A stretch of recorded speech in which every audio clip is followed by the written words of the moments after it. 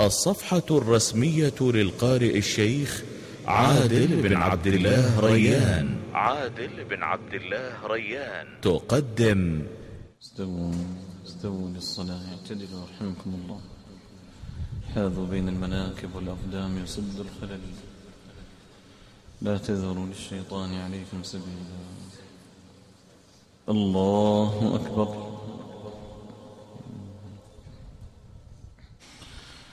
الحمد لله رب العالمين، الرحمن الرحيم، مالك يوم الدين، إياك نعبد وإياك نستعين، اهدنا الصراط المستقيم، صراط الذين أنعمت عليهم غير المغضوب عليهم ولا الضالين،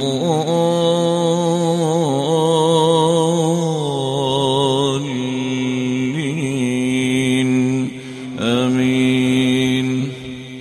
ولا تحسبن الذين قتلوا في سبيل الله أمواتا، بل أحياء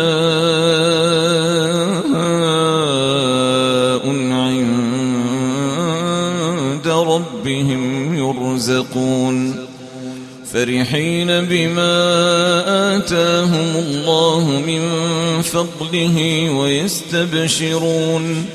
ويستبشرون بالذين لم يلحقوا بهم من خلفهم ألا خوف عليهم ولا هم يحزنون، يستبشرون بنعمة من الله وفضل وأن الله لا يضيع أجر المؤمنين الذين استجابوا لله والرسول من بعد ما أصابهم القرح، للذين أحسنوا منهم واتقوا أجر عظيم. الذين قال لهم الناس إن الناس قد جمعوا لكم فاخشوهم فزادهم إيمانا وقالوا حسبنا الله ونعم الوكيل، فانقلبوا بنعمة من الله وفضل لم يمسسهم سوء واتبعوا رضوان الله، والله ذو فضل عظيم. إنما ذلكم الشيطان يخوف أولياءه، فلا تخافوهم وخافون إن كنتم مؤمنين.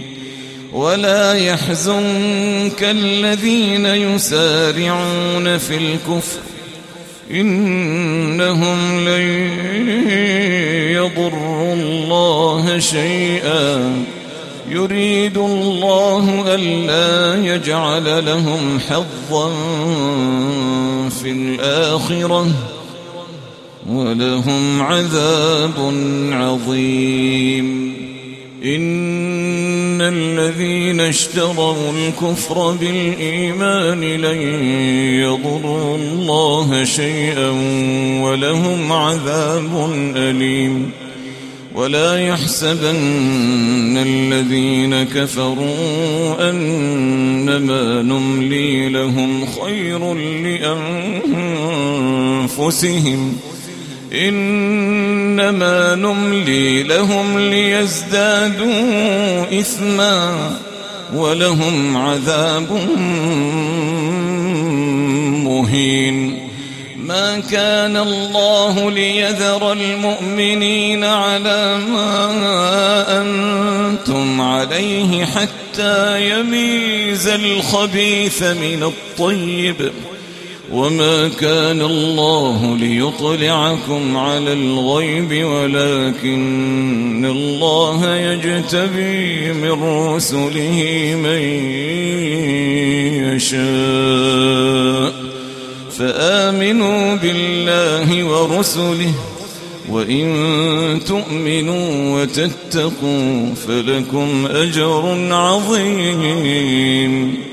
ولا يحسبن الذين يبخلون بما آتاهم الله من فضله هو خيرا لهم، بل هو شر لهم.